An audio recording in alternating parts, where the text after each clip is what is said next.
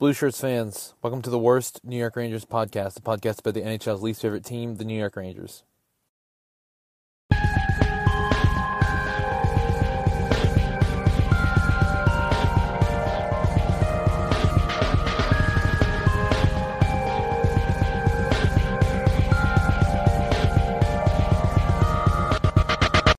So not a lot of development here for the Rangers, off-season, kind of waiting to see what's going on.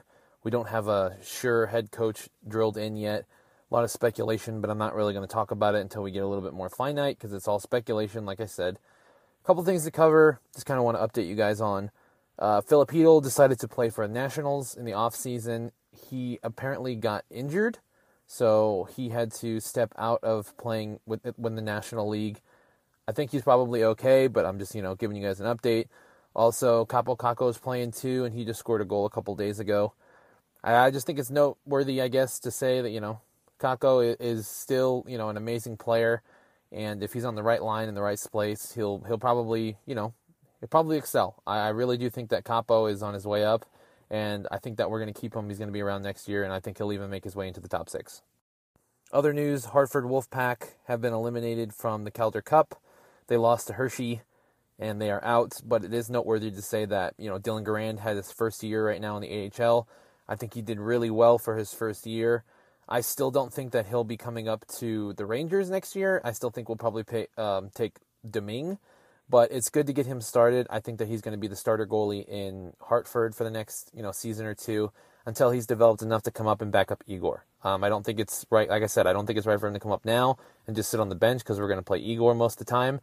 But I think Garand would be a really good choice as a backup to Igor so Igor doesn't have to play 82 plus games a season, Also, other affiliate news, Brennan Otherman was playing with the Peterborough Petes in the OHL, the Ontario Hockey League, and they just won the cup. They won their championship, and that's pretty cool. So they're 2023 OHL champions, and those guys now are going to move on to the Memorial Game and play there. So Brendan Otherman is moving right along. He's getting ready to come to the Rangers, and I think that he's going to be pretty dominant when he comes over. I think that he could make his way into the top 6 as well. I think he'd be good on the fourth line to start. Like I've said in a recent episode, if he's on the fourth line led by Barclay Goodrow, I think that he could be a pest, and it would be really cool to see him come up. Again, the whole point of this next season is not to acquire big pieces. With Patrick Kane and Vladimir Tarasenko and all these guys that we got, and we still couldn't make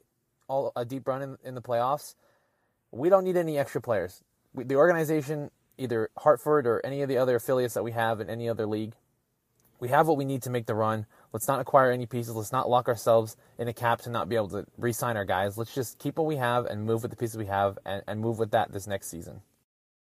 And besides that, there's really not much else. It's been a very slow developing week for news for the Rangers and the organization.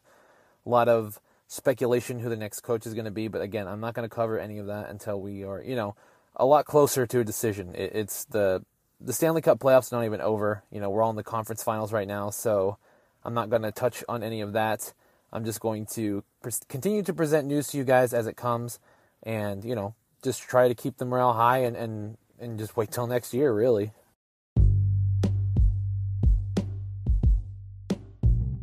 In unrelated news, Florida Panthers are on a tear right now. They are up 3-0 in the series against Carolina.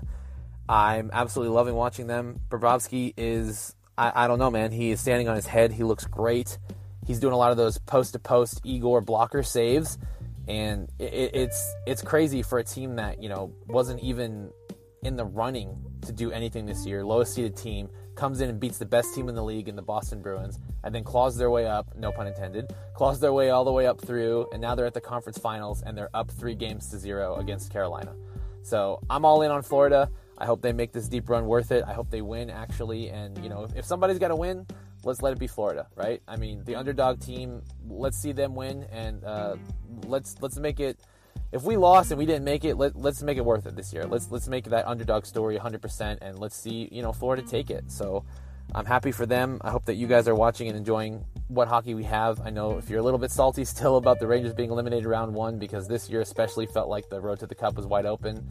I understand and I feel you, but we can't do anything else about it. It is what it is. let's go Team Florida. So other than that, not much else to say. I love you guys. Thank you guys for, still checking this out. I'll be back again when there's more news. So just remember, it's not over till it's over. Don't quit. In Igor we trust. And let's go Rangers.